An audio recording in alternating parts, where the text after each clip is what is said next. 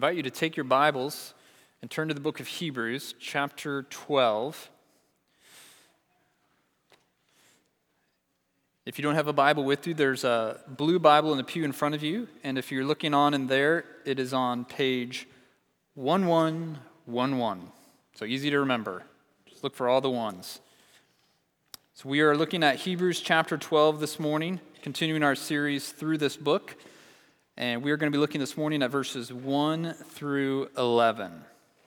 Hebrews 12, 1 through 11.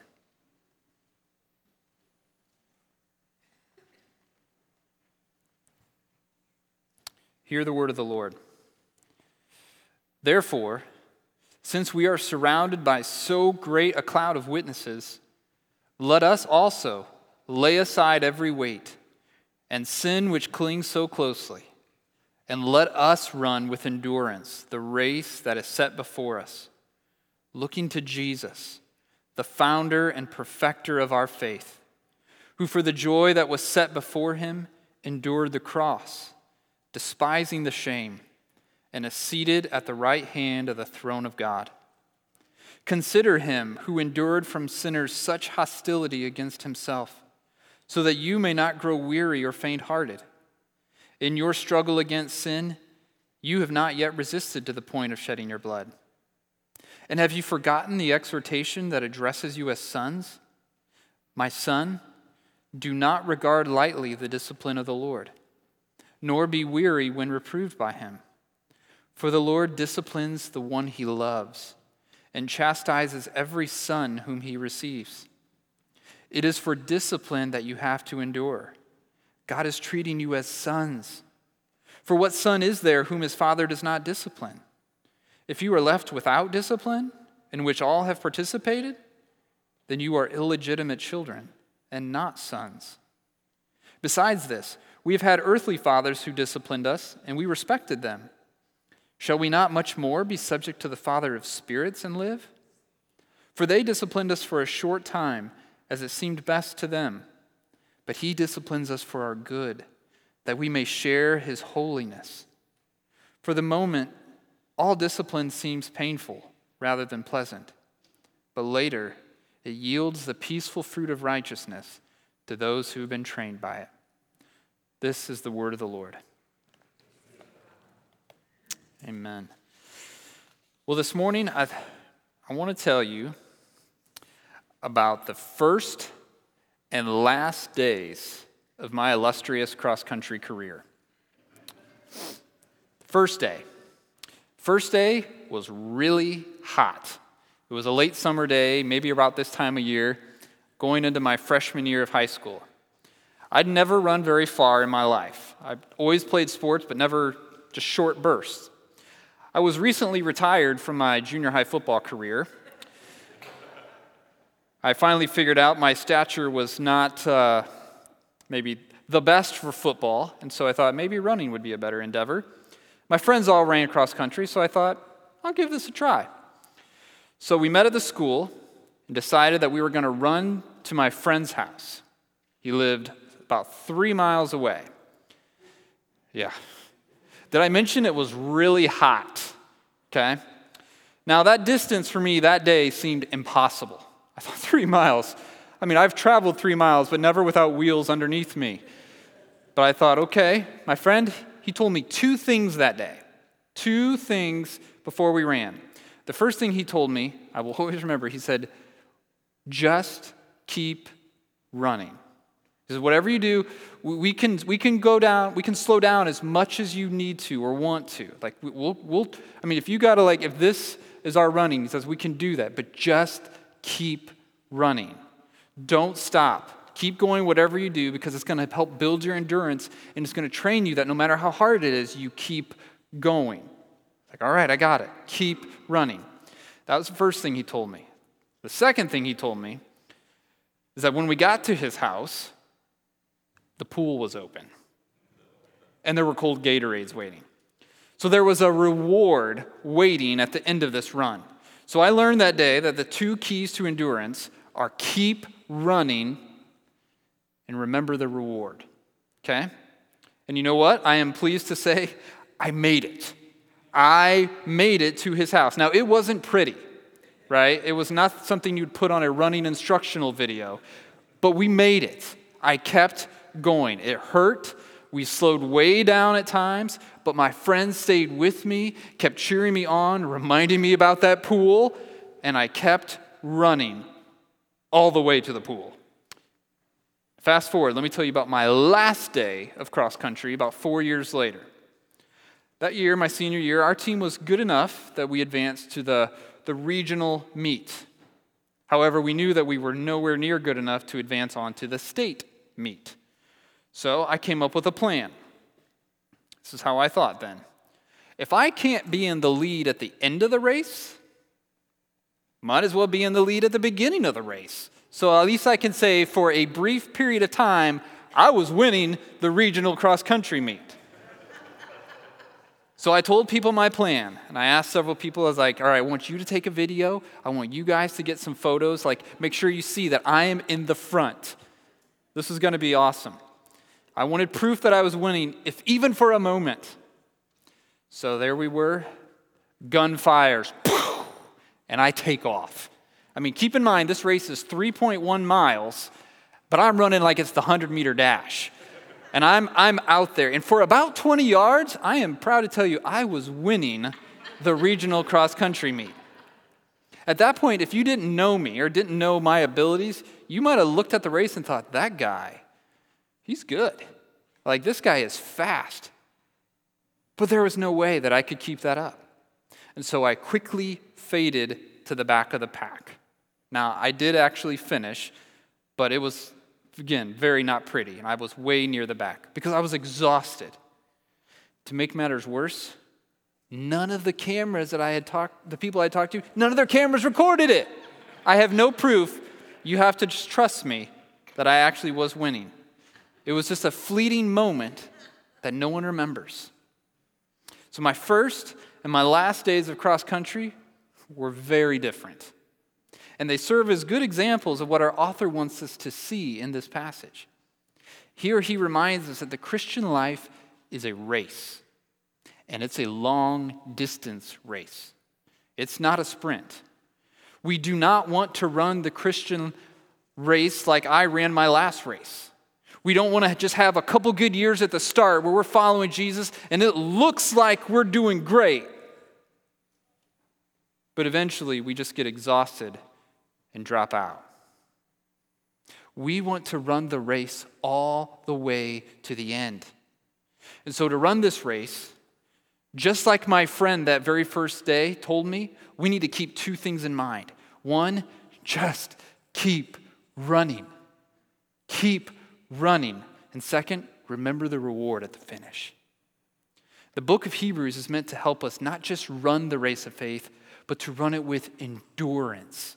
That word shows up again and again in our passage. It's endurance. It's endurance to not stop trusting Jesus, even when things get hard, but keep running all the way to the finish line, knowing that a reward is waiting for us.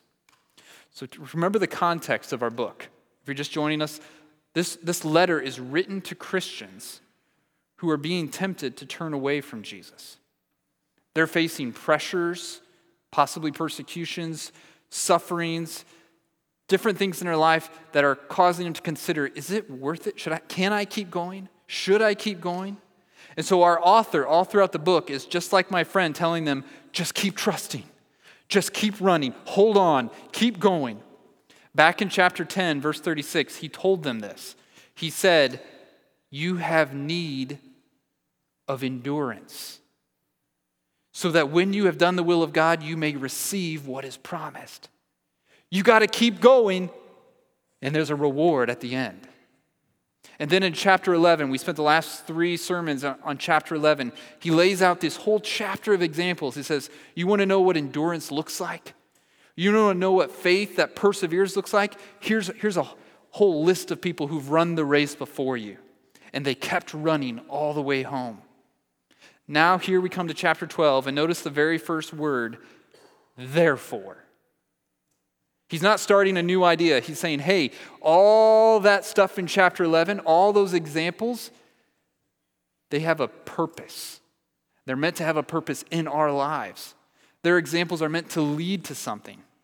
To make sure we don't miss that he's talking about them, he doesn't just say therefore, he says, since we are surrounded by so great a cloud of witnesses. He's saying, look, because of all these people who kept trusting, because you're surrounded by their witnesses, I'm going to tell you something now, people. And what does he want us to do since we're surrounded by these witnesses? Look there. He says, let us also, just like them, let us also lay aside every weight and sin which clings so closely, and do what?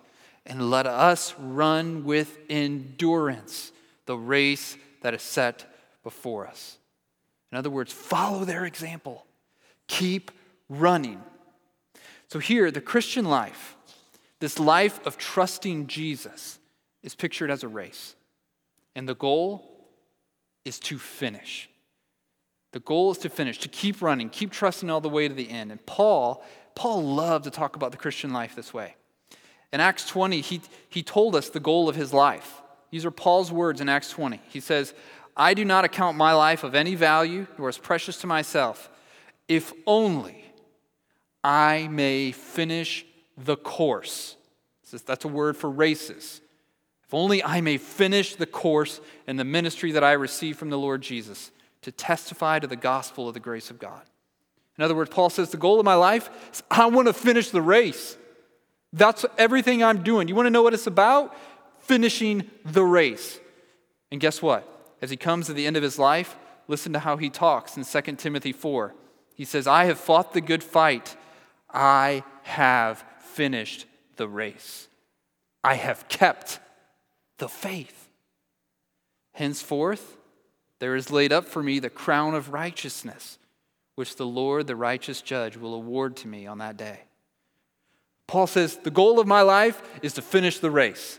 He gets to the end, he says, I've finished the race. What do I mean? I've kept the faith. And now what? Now there's a reward that the Lord Jesus himself will give me. Friends, this, right at the outset, I just want to show my cards. This is what we're after.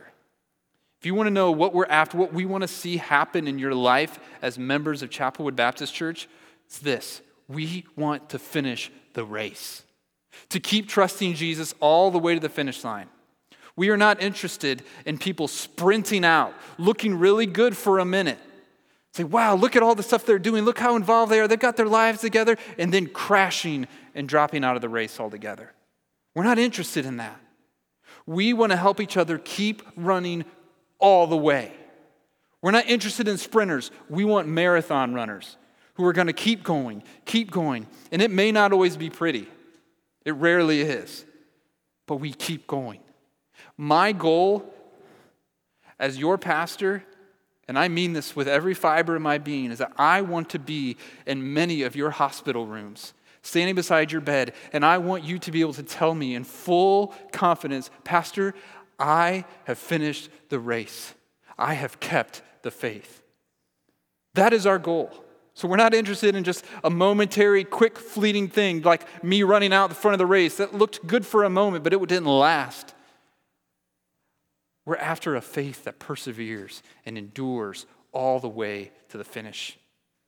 So we are to run, it says, with endurance. Notice verse 1 says we are to run the race that is set before us. As runners, you don't get to choose the course, right? You show up, you come up to the line, and you just run the one set before you. So as runners in the race of faith, we don't get to choose the way our life is going to go. Our course might be smooth. It might be hilly. It might have lots of twists and turns. It might be a really long course, or it might be surprisingly short. Our course is set before us. So our calling is simply to keep trusting Jesus and running by faith through every twist and turn, through every hill and valley in the race that's set before us until we reach the end. Not to say, I wish I had a different course. How come their course is shorter? How come their course is smooth? We run the race that is set before us. How do we do that? We see three ways here in these first few verses that we run with endurance. First thing we see is get rid of anything that slows you down. Get rid of anything that slows you down. Verse 1 says, let us also lay aside every weight. Now this seems self-evident, but he needs to say it. When you're running a race, you want to be as light as possible. You don't want any extra baggage, any unnecessary weight holding you back. If we're running a race, you don't show up to the race with your heaviest winter coat and your snow boots on. You don't have a backpack full of rocks and your pockets full of nickels saying like, okay, I'm ready to go. Now, you're probably allowed to do that. But why would you want to? Why would you want to? Those things just slow you down. They make it harder for you to run. And in the race of faith, the author acknowledges there's all kinds of things that can weigh us down and hinder us from running after Jesus. And keep in mind, these aren't necessarily wrong things. He's going to talk about sin in a moment, but that's not what he's talking about here. These are good things that get in the way of us running after Jesus. They slow us down in the race of faith. They make it harder for you to keep following and trusting him. So what could some of these weights be? They could be all sorts of things. Could be entertainment. Could be that you're so preoccupied with the latest shows and binging that one and keeping up with that storyline, or you're constantly watching movies, or you're just constantly being entertained. It could be influences in your life. There could be friendships you have who are slowing you down from following Jesus. People who constantly are leading you away from Christ. It could be the influences of social media. Maybe you're spending so much time or taking in the wrong input that it's not helping you follow Jesus. In fact, it's slowing you down. It could be career ambitions. Perhaps you're always making your pursuit of Jesus take a back seat to your pursuit of a promotion, or to the better job, or to the bonus. These weights could be family. When we put our family ahead of following Jesus, that can actually slow us down. It could be sports. It could be politics. It could be technology or video games, hobbies or habits or house projects. The list is endless because it can be any good thing that we prioritize ahead of Jesus. And we need to be able to see, what is it that weighs us down? And the thing is, it's going to be different from me to you. So friend, let me just ask you this morning to ask in your heart, what is it that weighs you down? What is the good thing or things that you need to say no to because you know they hold you back from pursuing Christ? Again, we're not having an argument about whether they're good or bad in a vacuum.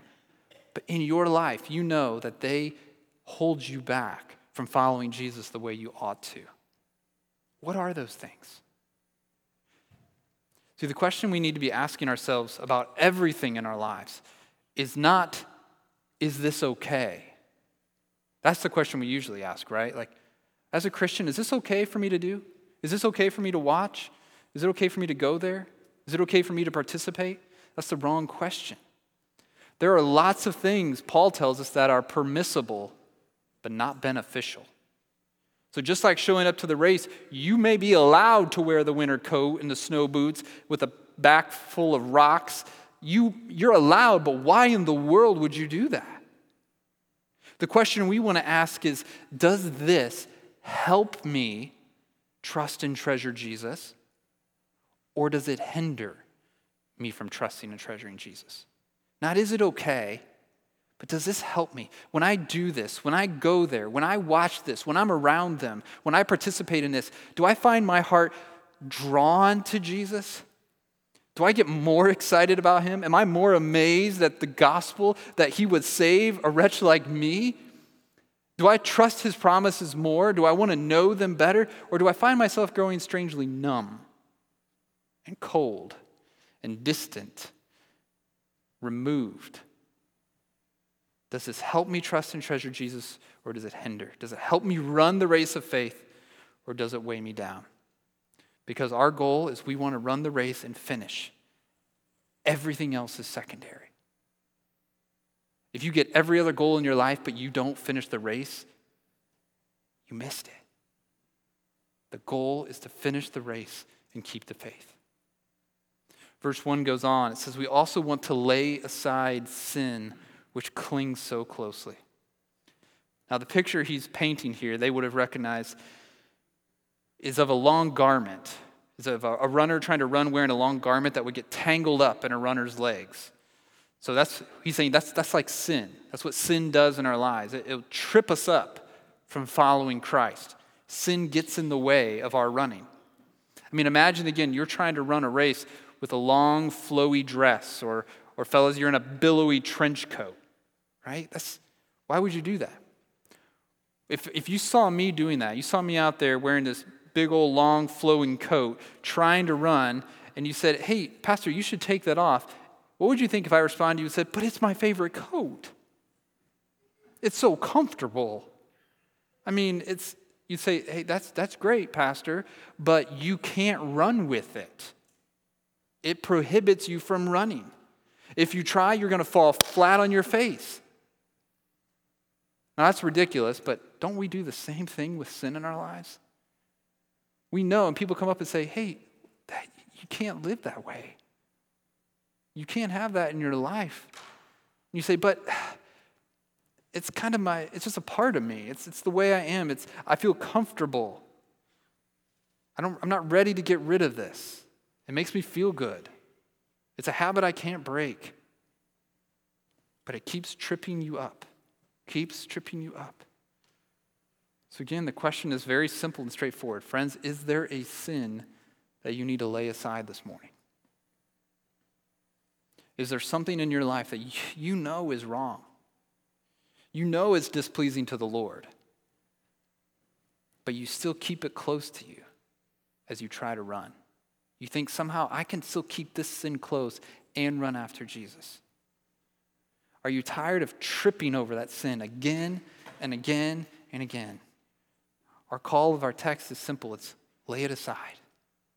Lay it aside and feel the difference as you run after Jesus. I mean, imagine taking off that coat and realizing how much better this is, how much freer I feel, how much faster I can go, how much less burdened I am. That's the invitation. It's like, don't keep sin so close that it keeps tripping you up. Lay it aside. Lay it aside and run to Jesus.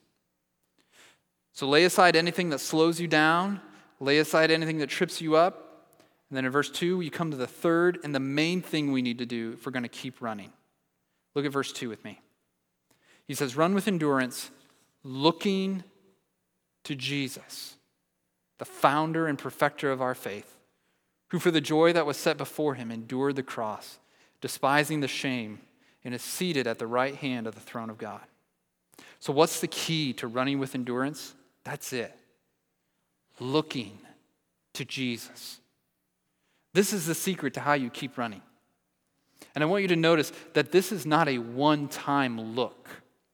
This is not when you're 12 at a camp, you say, I remember I looked to Jesus. This is a daily, moment by moment, ongoing looking. That's why I love translation. The one translation says, fixing our eyes on Jesus.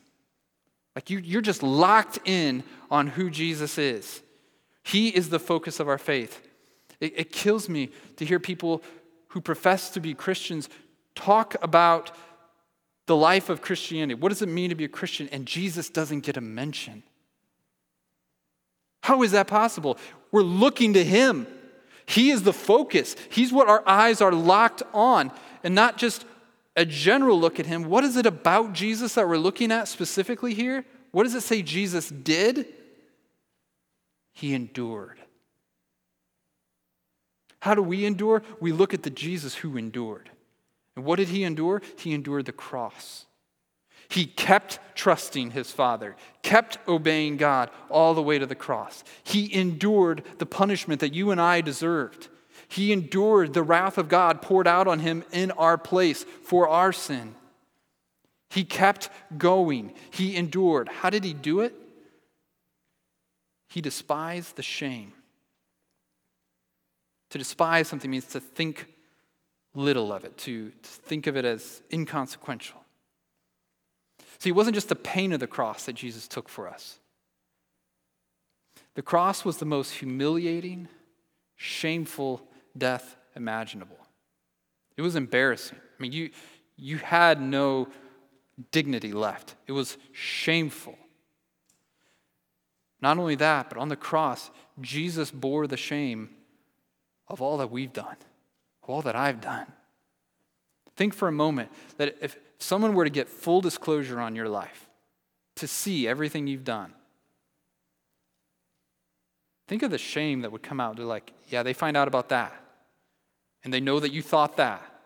And they know why you did that. All of that comes to light. And it's just out in the open. No sugarcoating it. No defense. It's just all your sin on display for the world to see. And think about the shame that would come. And then realize that Jesus bore all the shame for all his people on the cross. Even though he didn't do it, he who knew no sin was made to be sin on our behalf. Jesus took my sin and suffered as though he did. And so all the shame of what I've done was put on him. And yet, what does it say?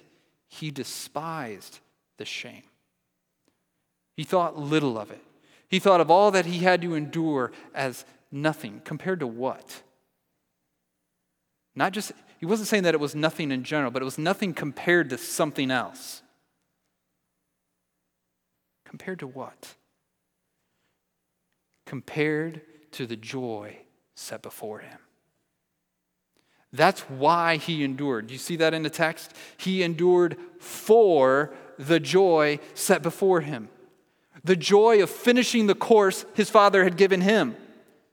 Right? Jesus is the one on the cross who said, "It is finished." He's saying what Paul said, "I've finished the race. I did what the Father gave me to do, and I've kept the faith." The joy of redeeming his bride. The joy of rescuing his people from sin and death. The joy of making us his forever. And the joy of being exalted to the right hand of the throne of God. That's where it says Jesus is seated now. At God's right hand, Jesus is ruling and reigning as the King of Kings. And Jesus said, that's worth it.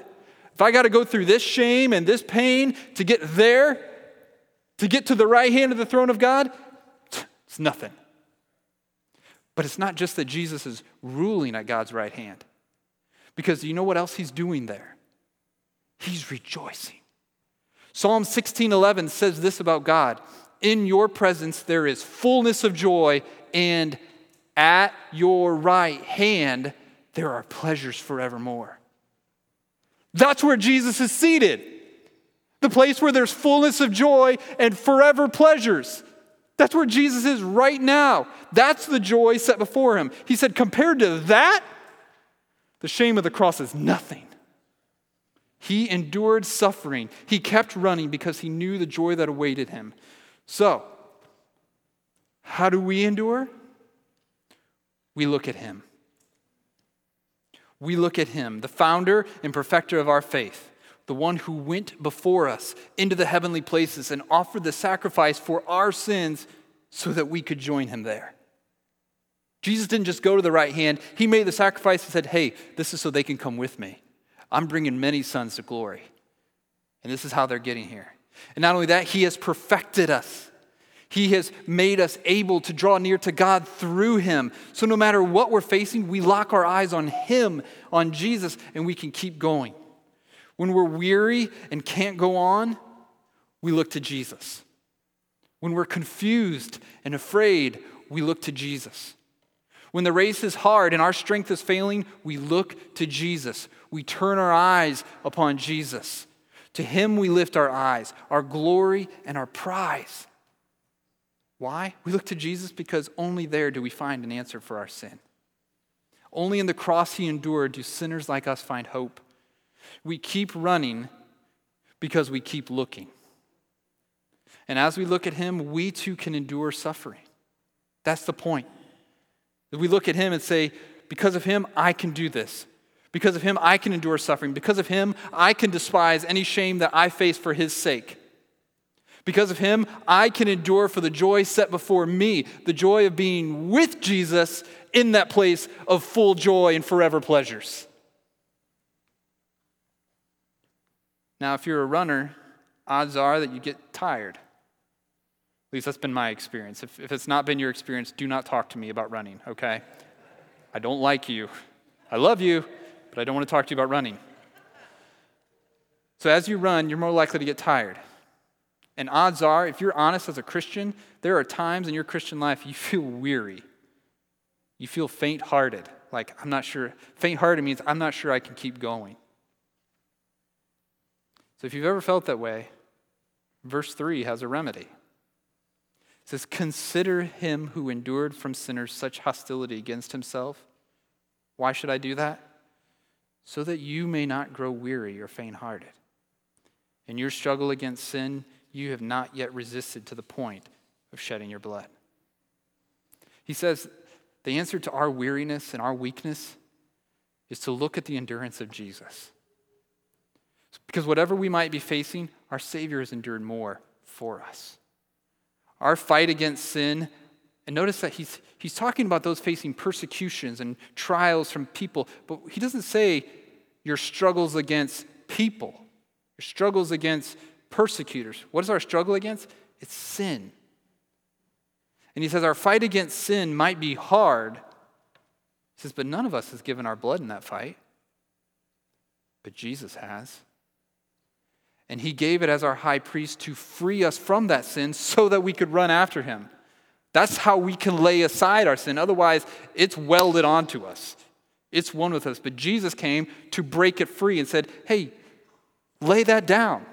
I broke the chains that connected it to you. Lay it aside. And as our high priest, Jesus prays for us so that we can keep going. Just like he told Peter, Peter, I have prayed for you that your faith may not fail. And Jesus says the same to each of us. He's praying for us that our faith will not fail. He's praying that we will keep running. So consider him. Look to him. How sure, how sweet, how strong, how vast the love of Jesus. That's our first key to running the race with endurance, is looking to Jesus. But there's a second key in verses 5 to 11. The second key to endurance is thinking rightly about the suffering God sends as discipline. So we've been talking a lot about endurance. If you look down at verses 5 to 11, that word discipline is everywhere. I think I counted 8 times in 7 verses. So clearly, that's what we're talking about. In other words, the question that we're trying to deal with here in verses 5 to 11 is this. What do we do when the race gets hard? How do we think about that? When we're suffering and we're hurting, how do we think about those trials? This discipline of God, how do I process that? And our author says that if we're going to run with endurance, we need to remember 4 truths about that discipline. Okay, we're going to hit these pretty quick. 4 truths about God's discipline. Look with me at verses 5 and 6. He says, and have you forgotten the exhortation that addresses you as sons? My son, do not regard lightly the discipline of the Lord, nor be weary when reproved by him. For the Lord disciplines the one he loves and chastises every son whom he receives.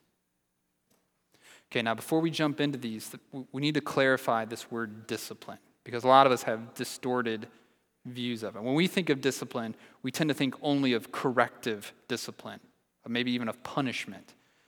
We use discipline to mean like you did something bad, now you're going to have a consequence, and that's discipline.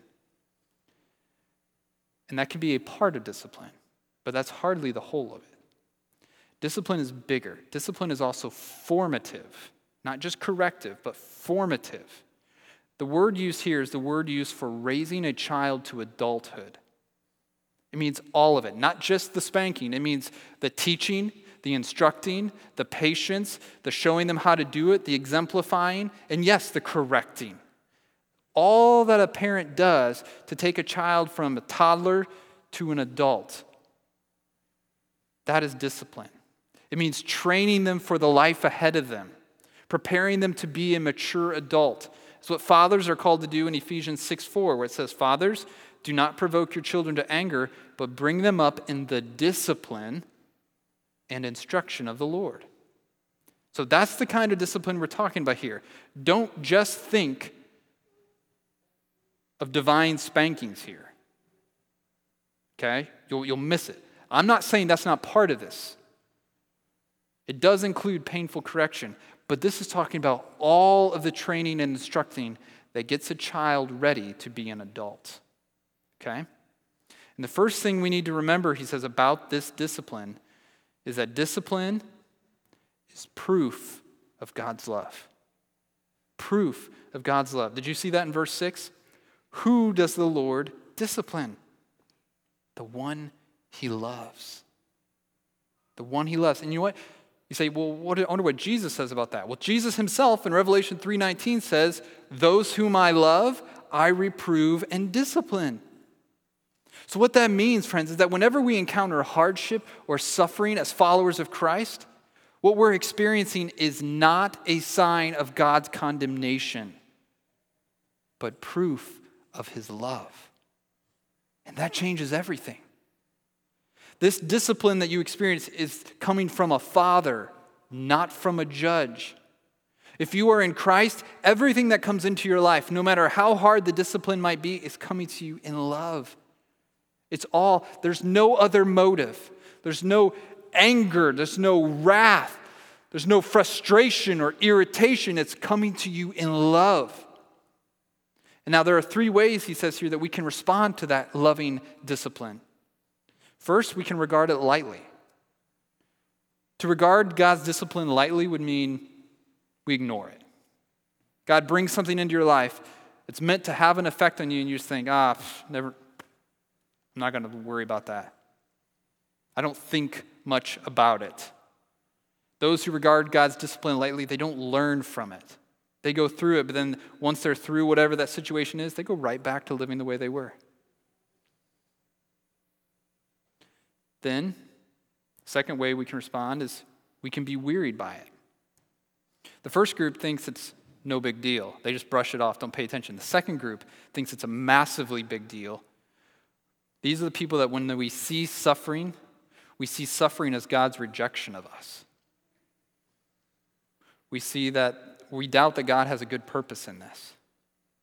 We think God must hate me because this is happening to me. If God loved me, I wouldn't go through this. Which, isn't that what little kids say when they face discipline? If you love me, you wouldn't take that from me. If you love me, you would let me have that. Right? The writer says both of these, either thinking it doesn't really matter and not learning from it, and seeing it as a sign that God is against us. He said both of those. He says avoid those. Stay away from those. Those ways are wrong ways of thinking about God's discipline. So how should we think about God's discipline? Instead, we should remember that God's discipline is proof of God's love for you. He's already poured out his wrath against Jesus. Jesus took the punishment. So now, anything you've experienced as discipline is God lovingly training us, helping us to grow in faith the way a father does, which is the second truth about discipline. Discipline, first I said a discipline is proof of God's love. Second truth we see is discipline is paternal. Paternal. Look at verse 7. It is for discipline that you have to endure. God is treating you as sons. For what son is there whom his father does not discipline? If you're left without discipline, in which all have participated, then you are illegitimate children and not sons. The fact that God disciplines us shows us that God is treating us as his sons. His discipline is paternal because he's showing himself to be our real father and showing us that we are really his children. He contrasts 2 types of sons here. Now, you got to understand this is back in another culture. So back in this day, a son, and that's why he uses the language of son, not children, because he's trying to make a point here. And the point is this. A son back in this day would be the heir. A son would be the heir, the one whom represents the father, the one who's kind of put forward and says, this is the one who bears the family name. He represents us. He reflects on me, the father. You see my son? This is the one I've invested my time and my energy into, making him into who he is. Look at my son. And he's the one who inherited all that belonged to the father. And so the father because of all those privileges, he would train or discipline that son to help him be ready for the life that awaited him as the heir. He says, one day, son, this is all going to be yours. And so my job is I'm going to get you ready. Ready to bear my name, ready to take your place in the family, ready to enjoy all that I'm giving you. So I discipline you, train you, raise you. Now, back in this day, a man might have other sons through less legitimate ways. And that's what he says. If there were other illegitimate sons, those weren't heirs. They're not getting anything. They might lay a claim to it, but he's like, no, that you're not part of the line. And the father, because they're not legitimate, because they're not part of the line of succession, because they're not heirs, the father back then didn't really care enough to discipline them. In one sense, they could do whatever they wanted. But the bar was higher for the true sons. He says, you can go squander your life, you can go live, make horrible decisions. I'm less concerned. He's like, but you're going to be in my family. You're going to represent us. You're going to be the heir. And so, yeah, I am going to make you be trained. I'm not going to do that for them because they're not part of the family. They're illegitimate. But as a son, as an heir, I will get you ready for the life that awaits you. Because the father loved them and wanted to help them enjoy all that he had, he disciplined them. And when we think about that, when we can wrap our minds around that view of what discipline is, doesn't that transform our suffering?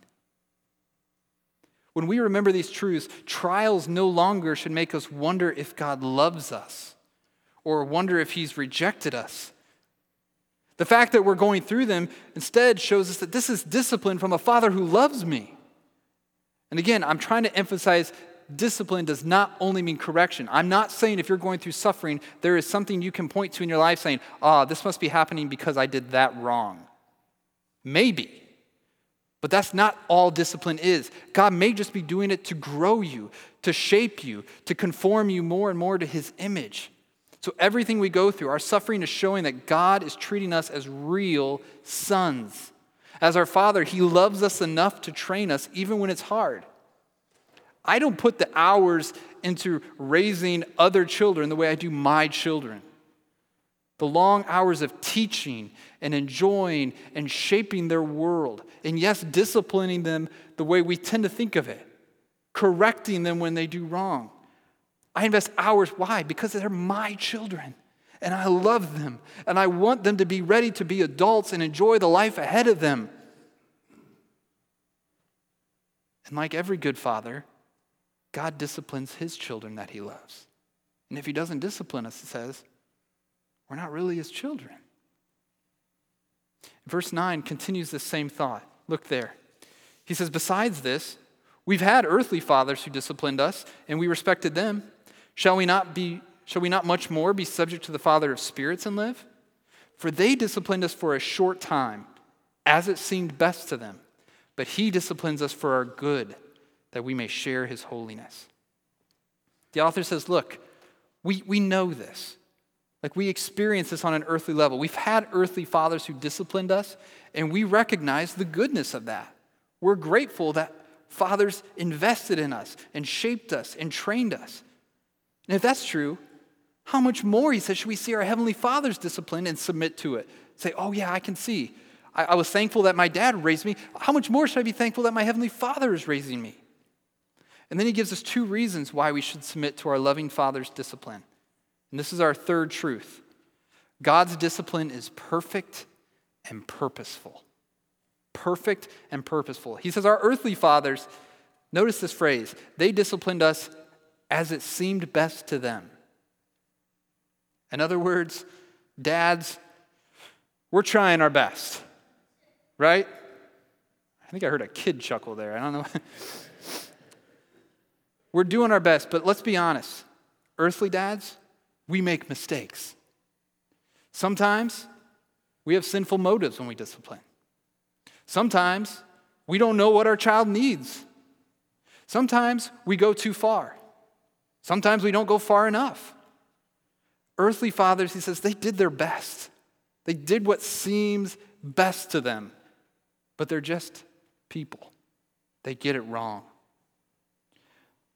But God disciplines us in perfect wisdom. He never gets it wrong. Your Father knows what you need. He knows what you need. His discipline is always perfectly fitted to you. Not a generic, I read this on a blog or in a book, so I'm going to try it with my kid. No, he knows you intimately, and he knows exactly what you need. None of our suffering is ever wrong, never too much, never too long, never done out of anger toward us, and never meant to cause us ultimate harm, and never meaningless. Because God's wisdom is perfect, and his love towards us is perfect. All his discipline of us is perfect. But not only is it perfect, it's purposeful. What's the purpose, it says? It's for our good, that we may share his holiness. In other words, as a child of God, nothing comes into your life that isn't for your good. And that's a big statement. But I mean nothing. I mean when the worst case scenario happens, you say, there's no way that's good. Yes, it is. Because God is a loving Father. And his discipline, he knows what you need. He knows how to prepare you for the life ahead. He knows how to get you ready to bear his name and inherit all that he's giving you. He never errs in his punishment. Everything that comes into our life is for our good if we are in Christ. God is training us to share in his holiness, he says. Another way to think about that, he is fitting us for heaven. He's fitting us for heaven. Every moment of suffering God sends is preparing us to live as heirs of his kingdom and to look more and more like him. So just like right now, I'm investing in my girls, trying to get them ready to be adults, to enter that world that's ahead of them, the life that they don't yet experience, but they're getting prepared for. God is right now getting you ready for the life that's ahead of you, that you're not yet experiencing. Yeah, you experience it in part, the way a child does. But one day, you will be mature. One day you will inherit all that the Father gives you. And God says, I'm getting you ready. How am I doing that? Through discipline, through loving, fatherly discipline. In other words, your suffering isn't wasted. There's not a day that you have to put up with that illness. There's not a day that chronic pain that just the doctors can't explain. You say, what good could there be in this? There's not one more day longer with the strain in your marriage. There's not one day where you have to work at a job that just feels oppressive to you. There's not one day where your heart isn't ready to break over what your child is doing. There's not one moment of suffering that is wasted where God said, I could have stopped that a day or so earlier. Every moment is working. It's changing you and making you more and more ready for the life to come. God's discipline is him getting us ready for home. Which brings us to the last truth about discipline. So God's discipline is proof of his love. God's discipline is paternal. His discipline is perfect and purposeful. And finally, discipline is painful, but profitable. Painful, but profitable. Look at verse 11.